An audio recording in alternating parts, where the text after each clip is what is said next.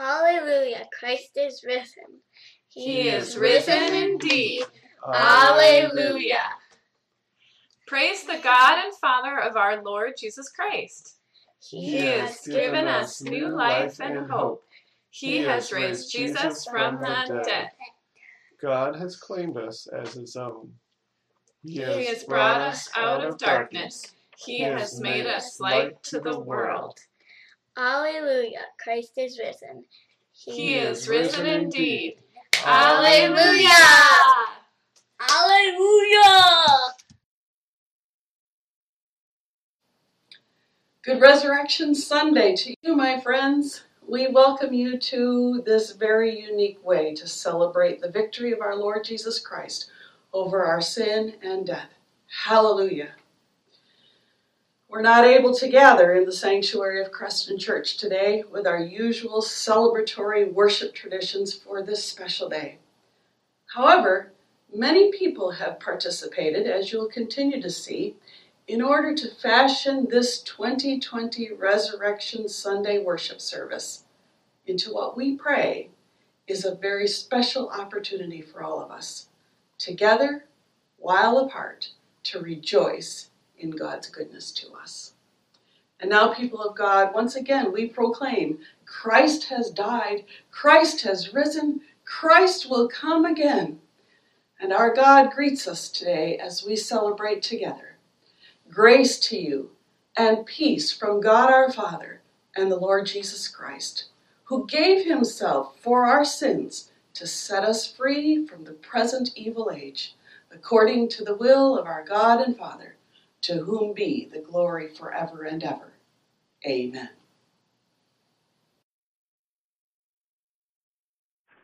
Good morning, church family. It's Easter Sunday. Jesus Christ is risen today. Let's pray. Creator, Redeemer, and Comforter, you alone are worthy of all praise and glory and honor. During this time of uncharted craziness in our lives, we ask that you be with us. May we empty our minds so that we can lean into who you are in our lives and that Jesus came. He died and has risen so that we might have eternal life. Alleluia, alleluia, amen.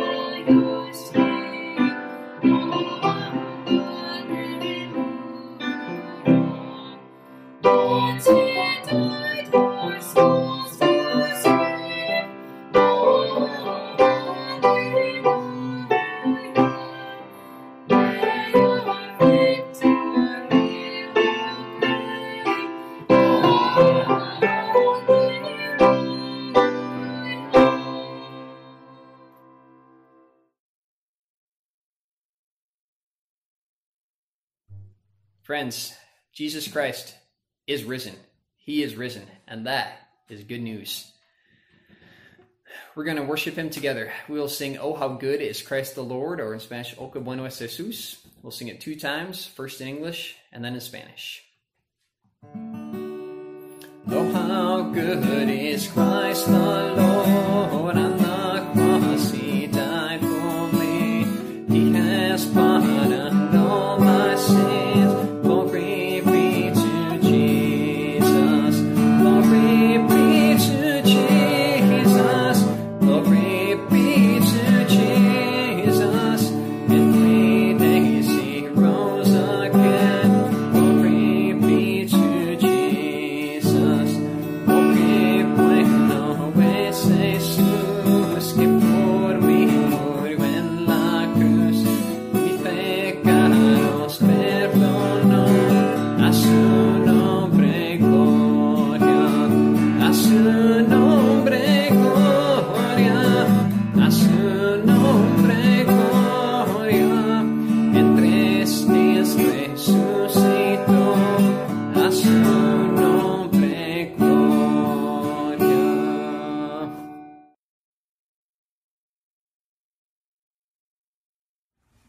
People of God, please join me in this prayer of confession.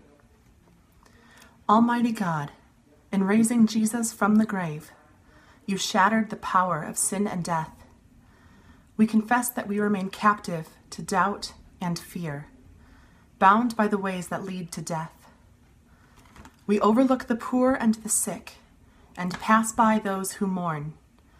We turn our backs on the oppressed and abuse the earth you made. Forgive us, God of mercy. Help us to trust your power to change our lives and make us new, that we may know the joy of life abundant, given in Jesus Christ, the risen Lord. Amen.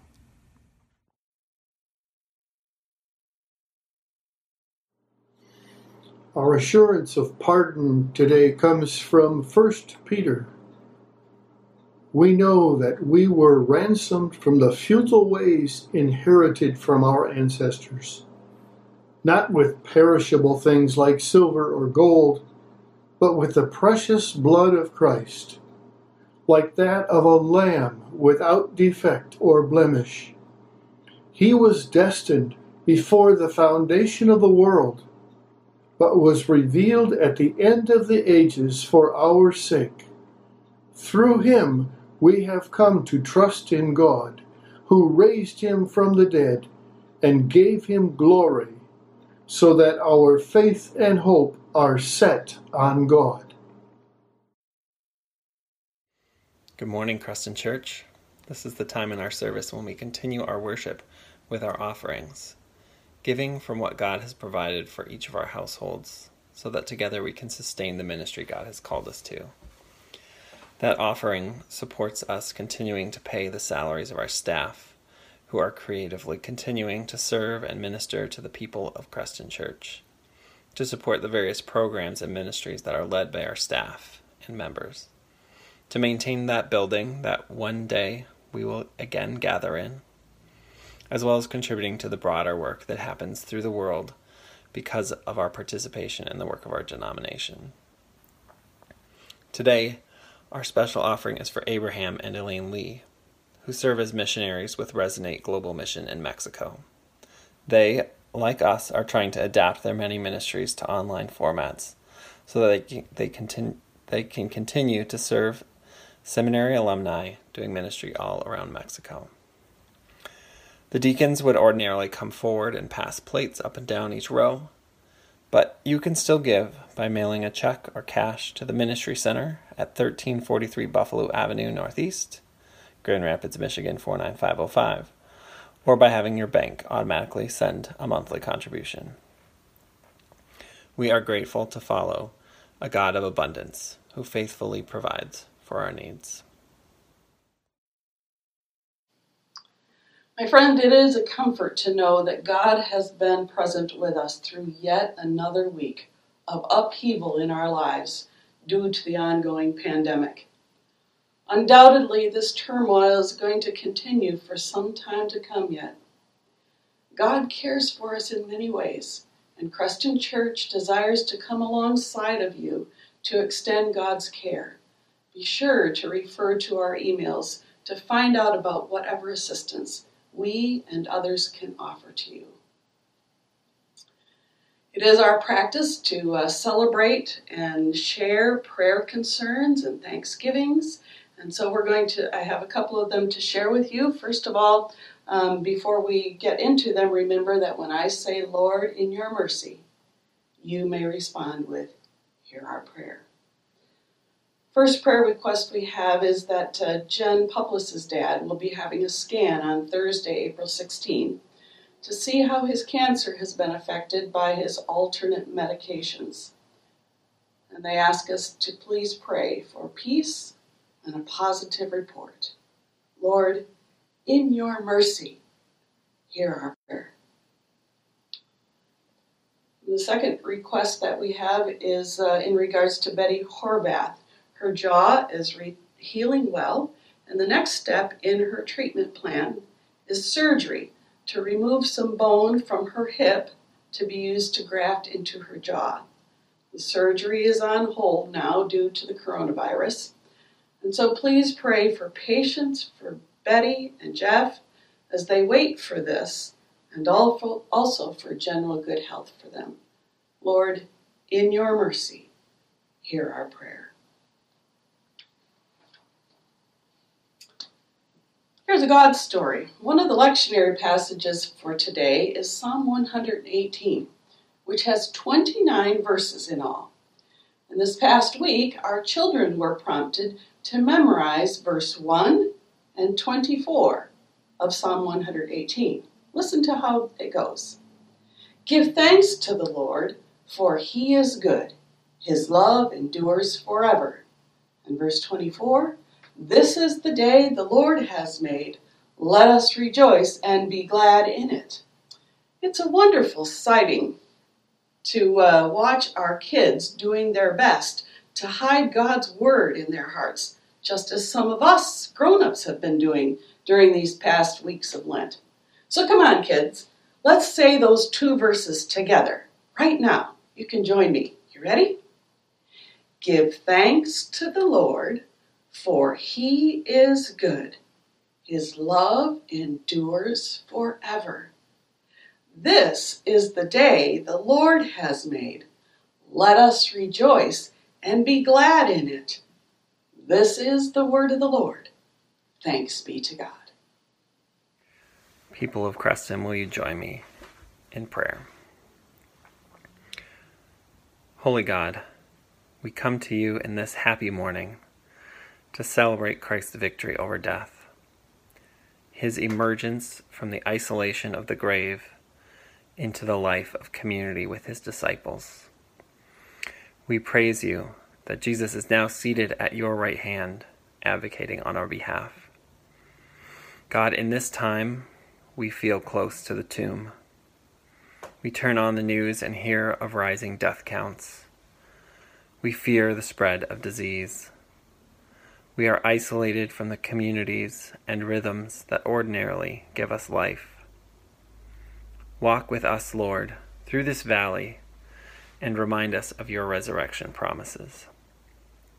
We thank you that the cold cloudiness of winter is giving way to spring, for the dazzling blue sky and the brilliant trumpeting daffodils, for the annual reminder of the earth's cyclical turning from death into life.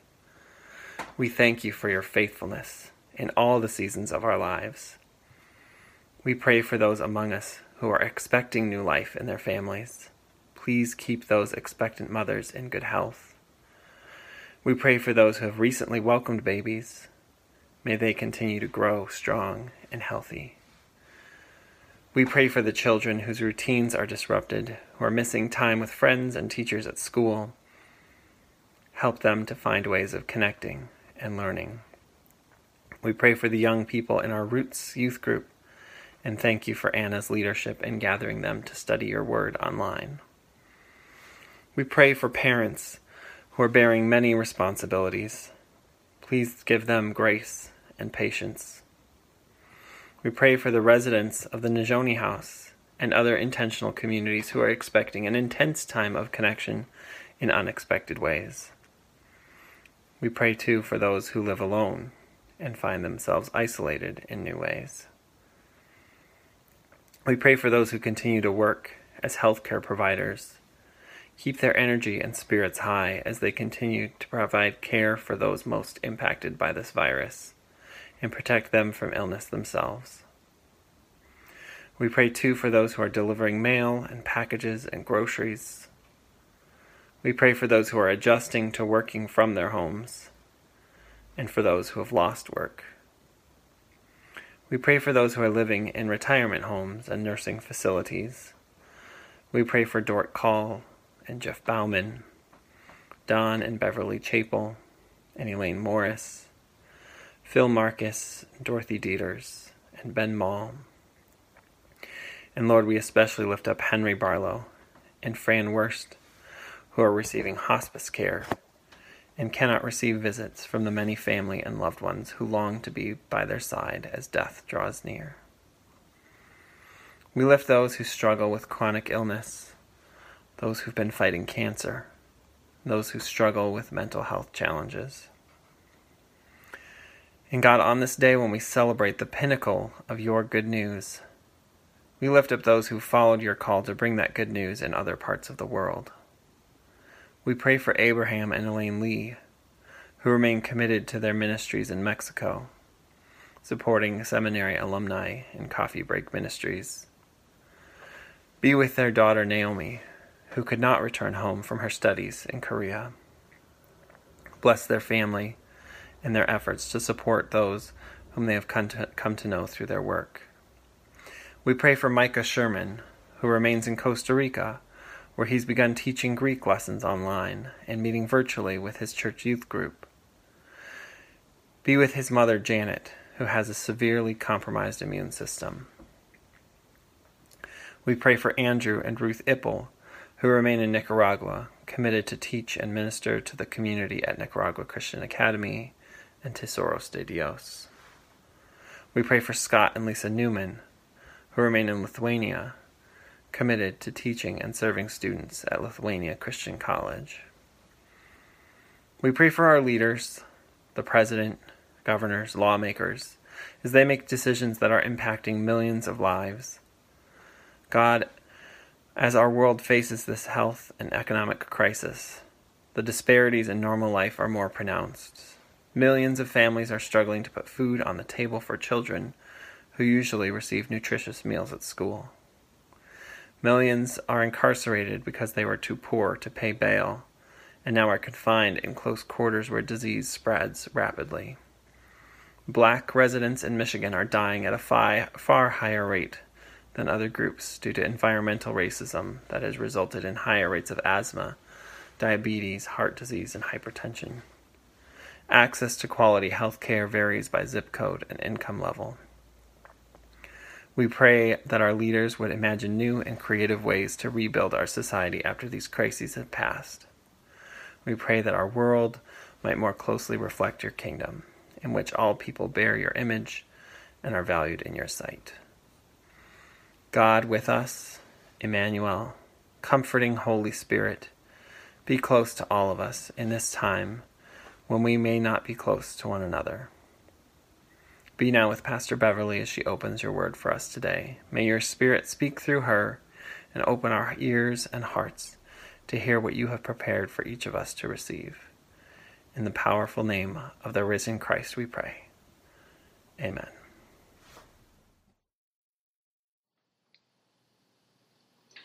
Today I have a children's message. So kids, it's your turn to get real close to the screen so that you can see the pictures that I brought with me.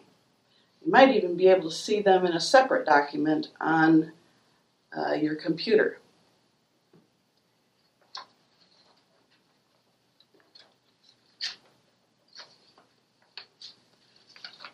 So here's the first picture I have to show you. It's a cemetery. And a cemetery is a very special place. When people die, we put their bodies in nice boxes And we put them very carefully down in the dirt under the ground. And then we cover up those boxes with dirt and grass and sometimes even pretty flowers. See all these big stones?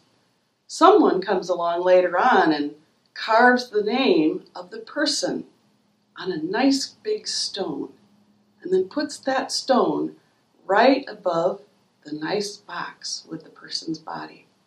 That way, we know right where everyone's body is in the cemetery. We call each of those special spots a grave.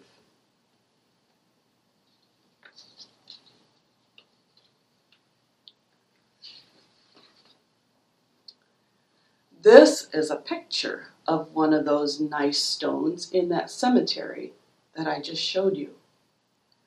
Early one Easter morning, a long time ago when I was a teenager, my grandma died. I called her Nana. We put Nana's body in one of those nice boxes. And then we put that box down in the ground in the cemetery. This is the nice fancy stone that shows where the bodies of my grandma and grandpa are buried in those nice boxes. Her body is still in there, along with my grandpa's body, who died quite a few years later, who I called Papa.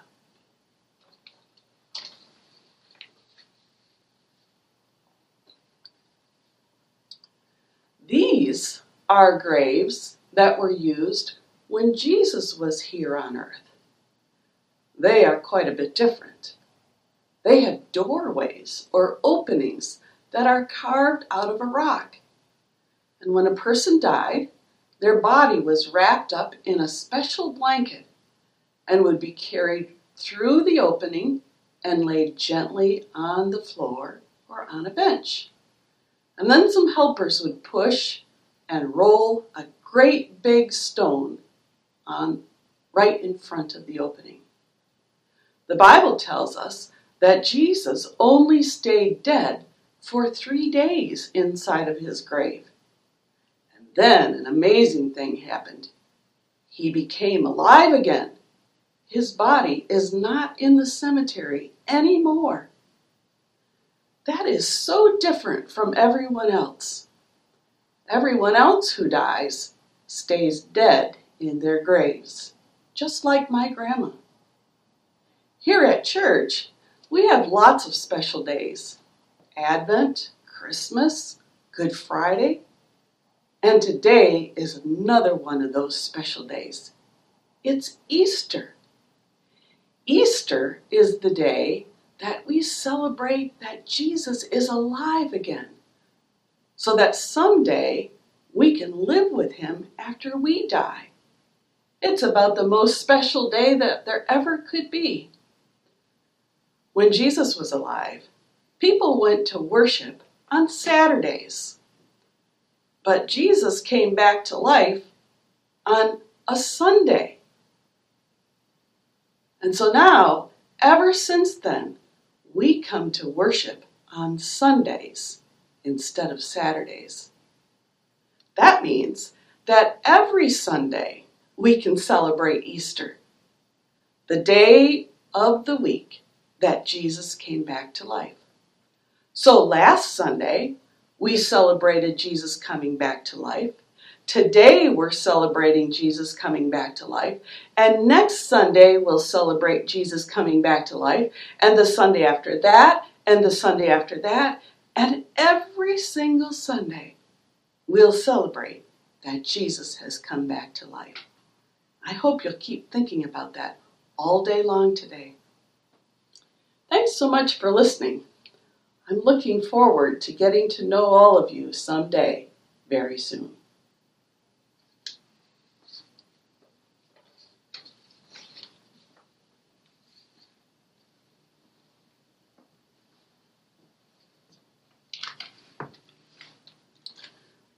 We're going to take a look at God's Word for a little while, and so I invite you to take your Bibles and turn to the Gospel of John. John chapter 20 is what we're going to read from today. The Gospel of John. I'll give you a moment to find that, and then we will pray together.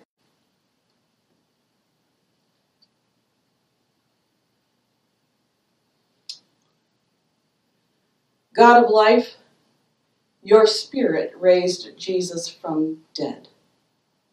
Your Spirit inspired the prophets and writers of Scripture. Your Spirit draws us to Christ and helps us to acknowledge him as Lord. We ask that you will send your Spirit now to give us deeper insight, encouragement, faith, and hope through the proclamation of the Easter Gospel. Amen. John chapter 20, verses 1 through 18. Early on the first day of the week, while it was still dark, Mary Magdalene went to the tomb and saw that the stone had been removed from the entrance. So she came running to Simon Peter and the other disciple, the one Jesus loved, and said, "They've taken the Lord out of the tomb, and we don't know where they've put him." So Peter and the other disciple started for the tomb.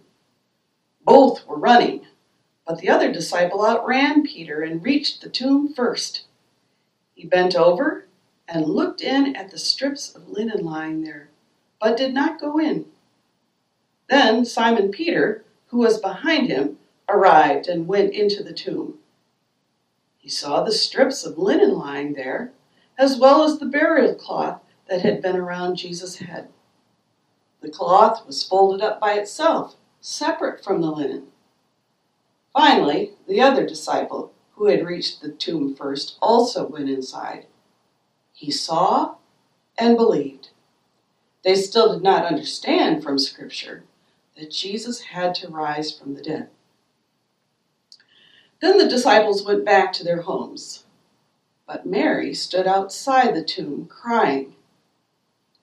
As she wept, she bent over to look into the tomb and saw two angels in white seated where Jesus' body had been, one at the head and the other at the foot. They asked her, "Woman, why are you crying?" "They have taken my Lord away," she said, "and I don't know where they've put him." And at this, she turned around and saw Jesus standing there, but she did not realize that it was Jesus.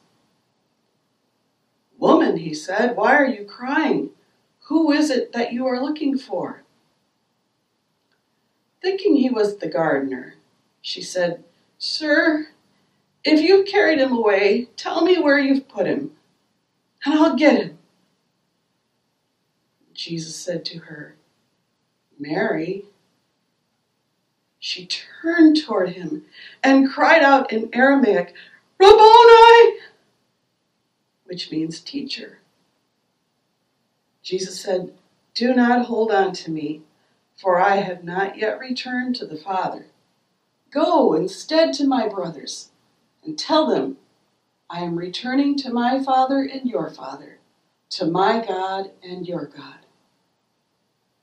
Mary Magdalene went to the disciples with the news, "I have seen the Lord," and she told them that he had said these things to her. This is the word of the Lord. Thanks be to God.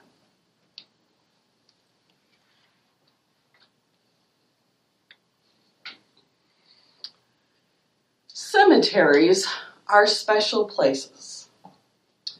The bodies of my dad, my father-in-law, my stepfather, and my grandparents are buried in cemeteries. The body of my miscarried baby is long ago decomposed in some septic system in northern Michigan, a different kind of cemetery. I've also stood in countless cemeteries at the gravesides of friends and other relatives. You know what it's like in cemeteries too.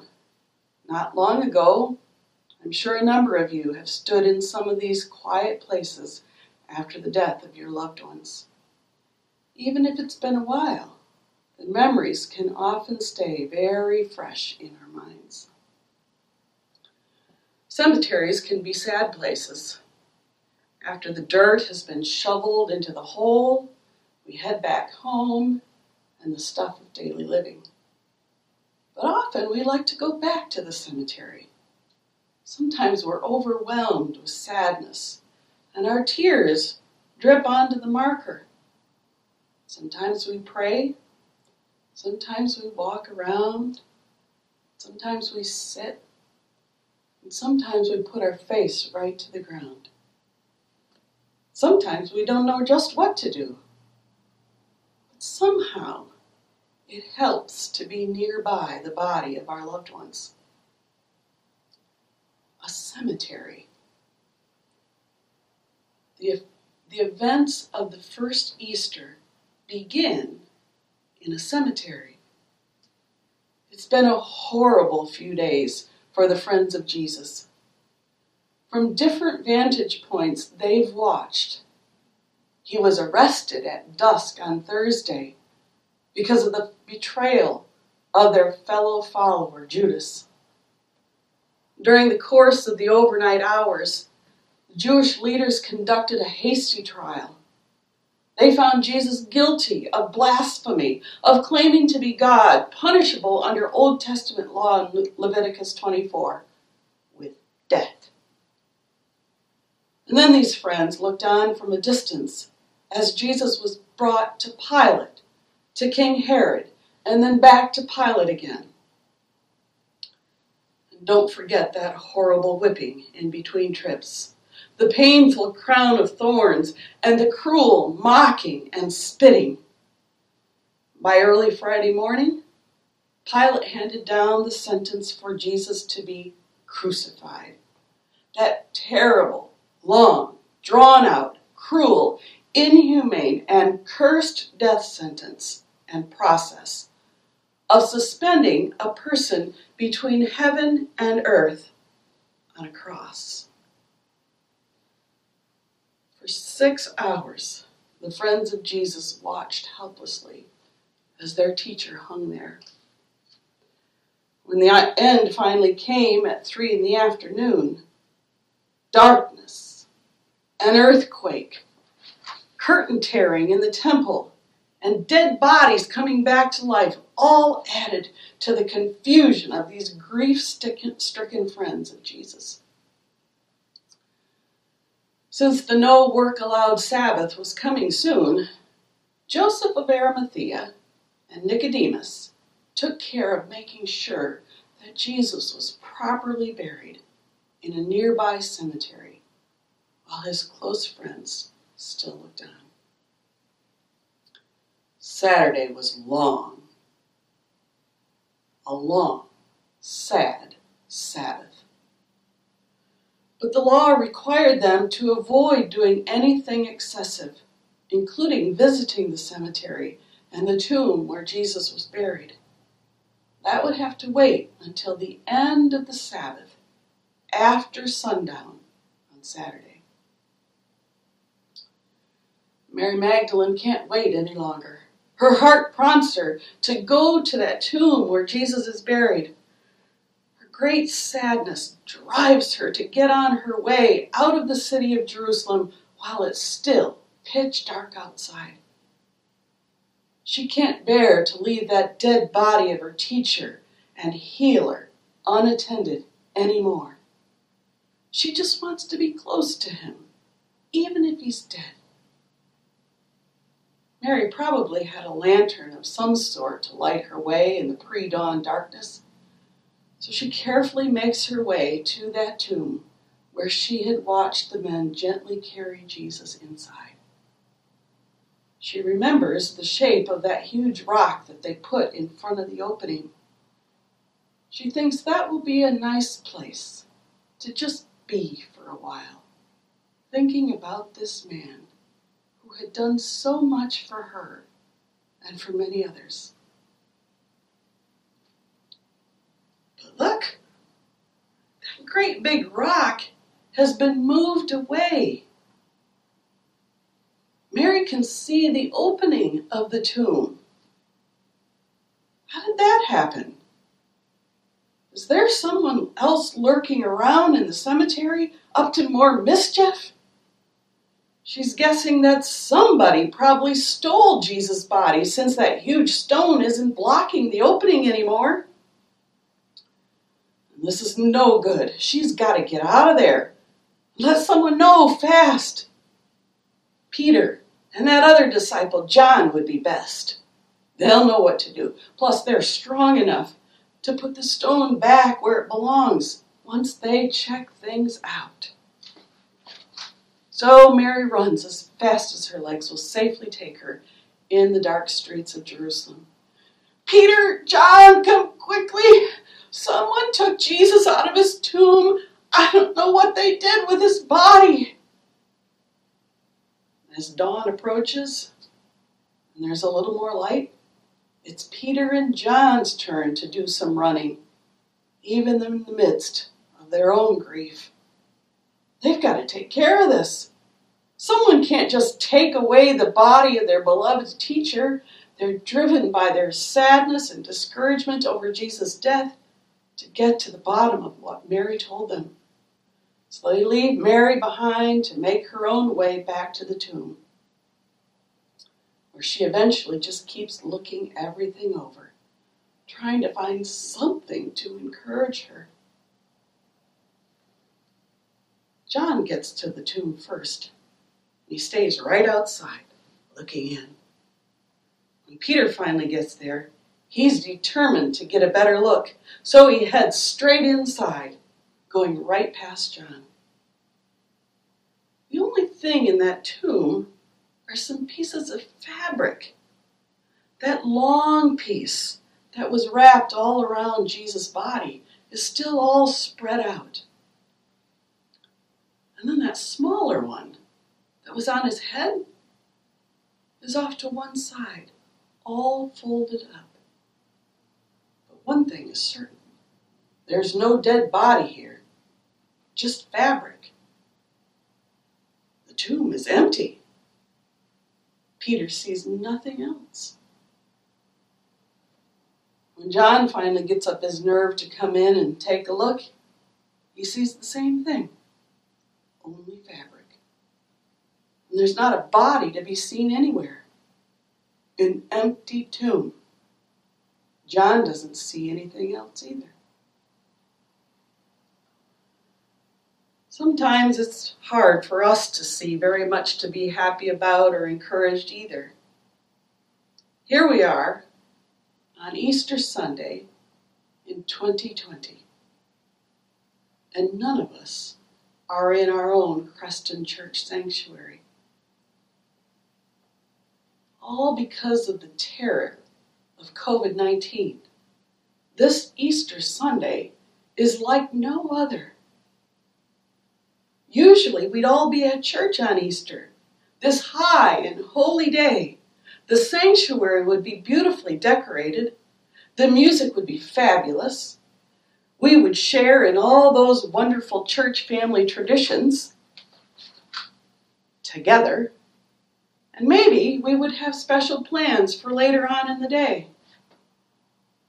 And yet here we are on Easter Sunday, ordered to stay in our homes so that the spread of the disease can somehow be stopped. This and so many other aspects of this challenge has great potential to make us sad and discouraged. Just because it's Easter doesn't mean that everything immediately gets fixed with this pandemic. Perhaps for you, the checkbook doesn't have enough money in it to pay the bills. Some of us struggle with health concerns. There are people that we have difficulty in getting along with. We wish all of our loved ones would understand and share our faith in Jesus Christ. We've spent some of our own time at cemeteries. We're challenged by negative feelings about ourselves. We're often lonely. There are lots of things that make us sad and discouraged, even if it is Easter Sunday. Where should we look for some happiness and encouragement? And then there's our constant source of frustration, our sin. Admitting this means being seriously honest with ourselves. If you've been part of Creston Church or any other Christian church for a while, you know that unless something is done about our sin, we face eternal death, an eternity outside of the loving presence of our God, Father, Jesus Christ, and Holy Spirit. If you've not ever heard or thought about that before, don't miss this. The punishment for our sin is eternal death. It's what God demands, punishment or payment for our sin. Whether we like to admit it or not, we are all sinners. The Apostle Paul helps us put our frustration with our sin into words this way in Romans 7. I do not do the good I want, but the evil I do not want is what I do.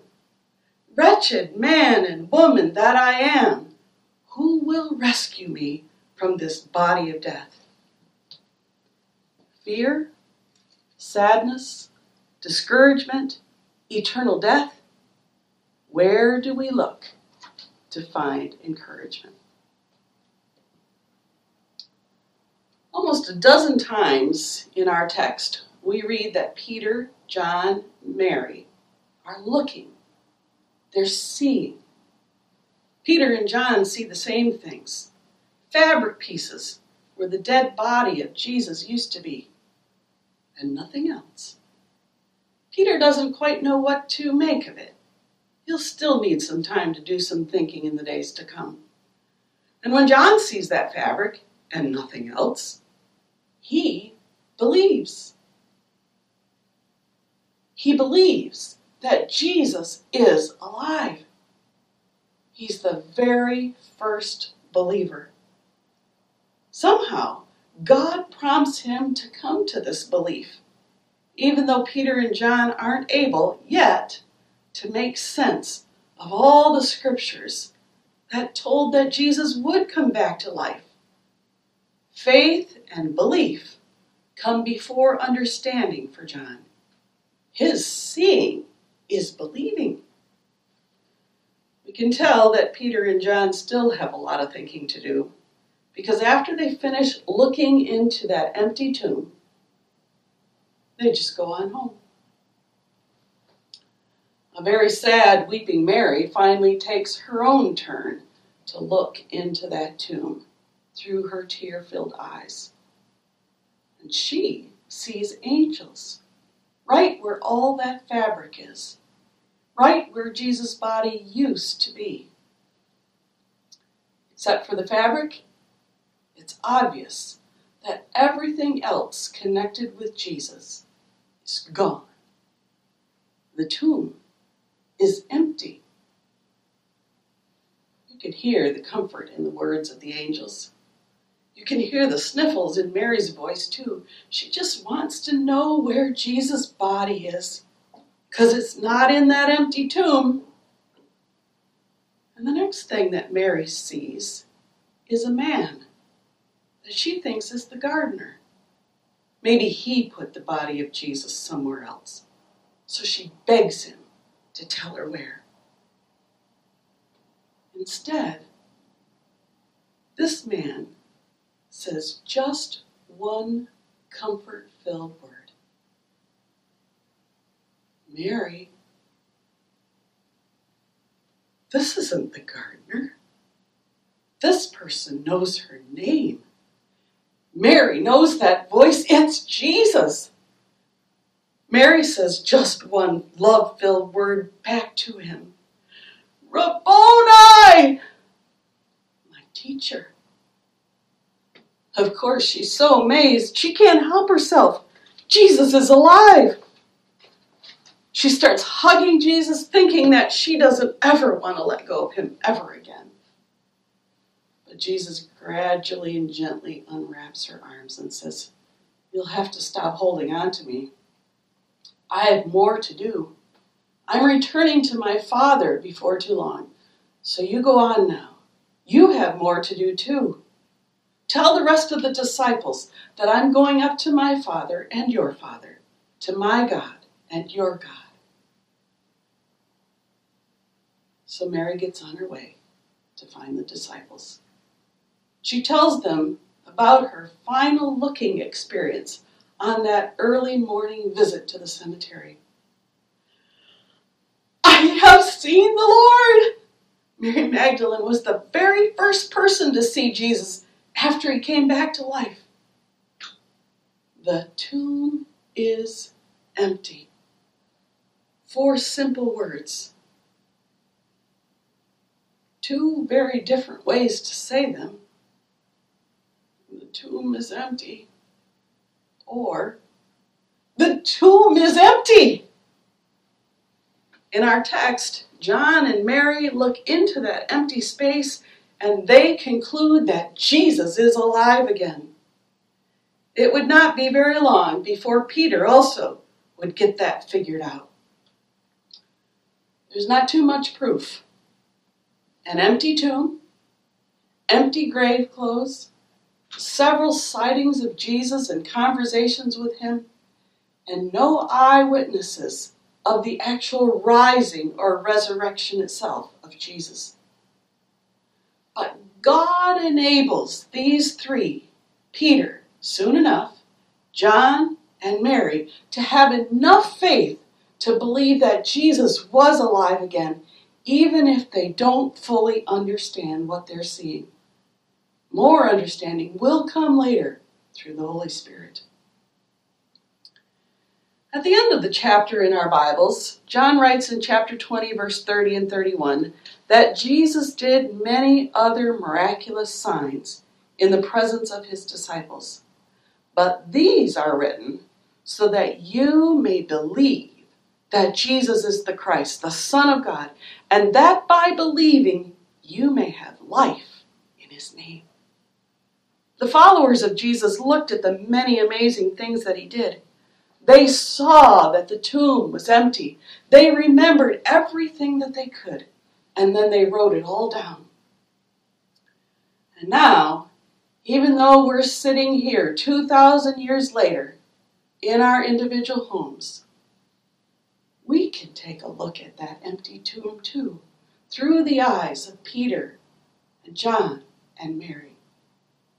John tells us for one purpose only, so that we too might believe that Jesus is the Messiah, the Christ, the Anointed One, the only one who can take on the punishment for our sins and survive God's wrath. But John's reason for telling doesn't end with just believing. His reason for telling about everything that he and the others saw is so that we, 2,000 years later, can have eternal life instead of eternal death. So we look at that empty tomb, perhaps for the first time for some of us today. There's just barely enough to go on in order to believe that the empty tomb means that Jesus is alive again. But it is enough. There's no reason to doubt that this risen Jesus is the one who is powerful enough to cover over and erase the punishment that could have been ours. After all, he came back to life, overcoming this greatest punishment ever, God's eternal wrath over sin. Many of us are looking at that empty tomb today for the umpteenth time in our lives. What about that? John writes, so that we may have life. Life isn't a single moment. It's days and days, years and years, now in this life and after Jesus comes again. Do we just look at that empty tomb and say, check, got that, believe that?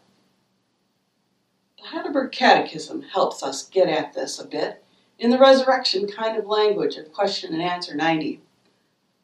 What is the rising to life of the new soul? It's this: wholehearted joy in God through Christ and a love and delight to live according to the will of God by doing every kind of good work. There's action here.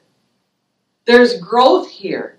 It's looking, it's believing, it's learning, it's telling, it's doing. Here at Creston Christian Reformed Church, that takes place in a lot of ways. Let's take delight in encouraging someone who is looking at that empty tomb for the very first time.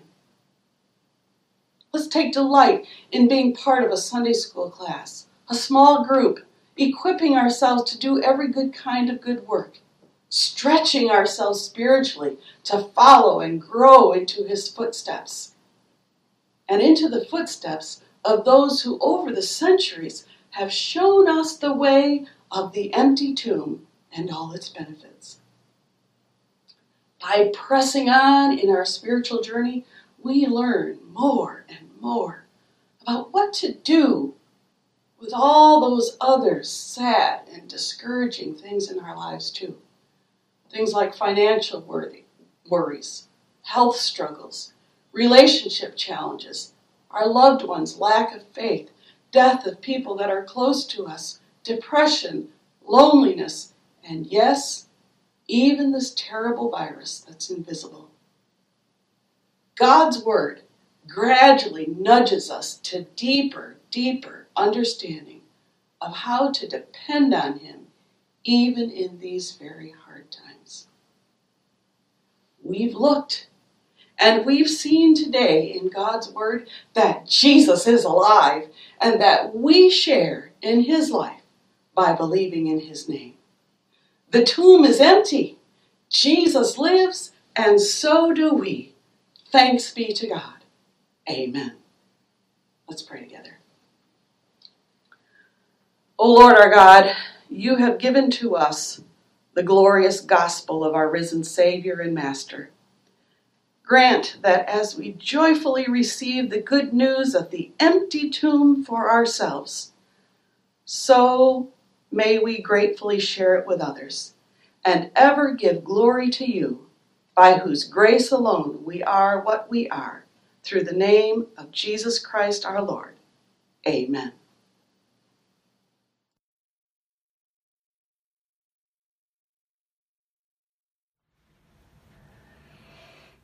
Oh, in the grave He lay, Jesus, my Savior, waiting the coming day. Jesus, my Lord, up from the grave He arose, where the light did shine upon His foes. He arose a victor from the dark domain, and He lives forever with His saints to reign. He arose, hallelujah, Christ arose. Vainly they watch His bed, Jesus, my Savior.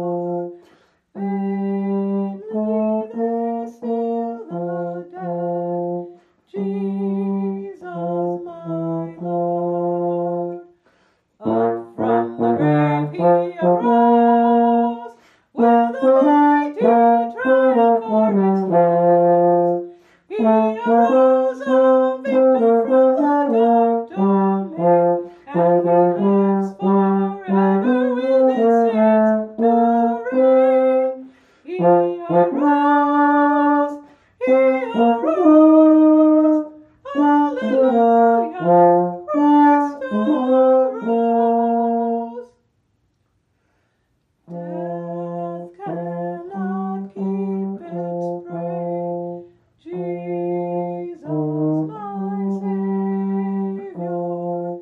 He tore the bars away, Jesus,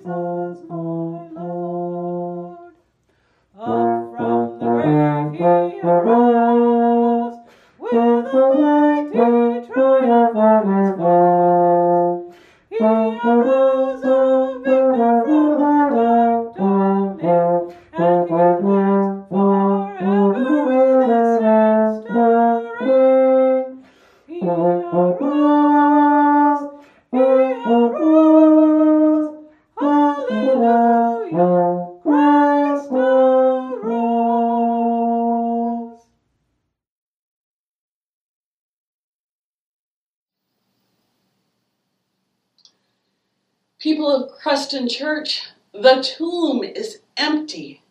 Jesus is risen from the dead. Hallelujah. Now what do? Keep on looking at Jesus. Keep on believing in Jesus. Keep on learning from Jesus. Keep on telling others about Jesus. Keep on doing all that Jesus has called you to do. But we cannot do any of this on our own, but only with God's blessing, His good words, His benediction to you this morning from Revelation chapter 1. People of God, grace to you and peace from Him who is and who was and who is to come, and from the 7 spirits who are before His throne, and from Jesus Christ, the faithful witness, the firstborn of the dead, and the ruler of the kings on the earth. To Him who loves us and freed us from our sins by His blood, and made us to be a kingdom, priests, serving His God and Father, to Him be the glory and dominion forever and ever. And all God's people said, Amen.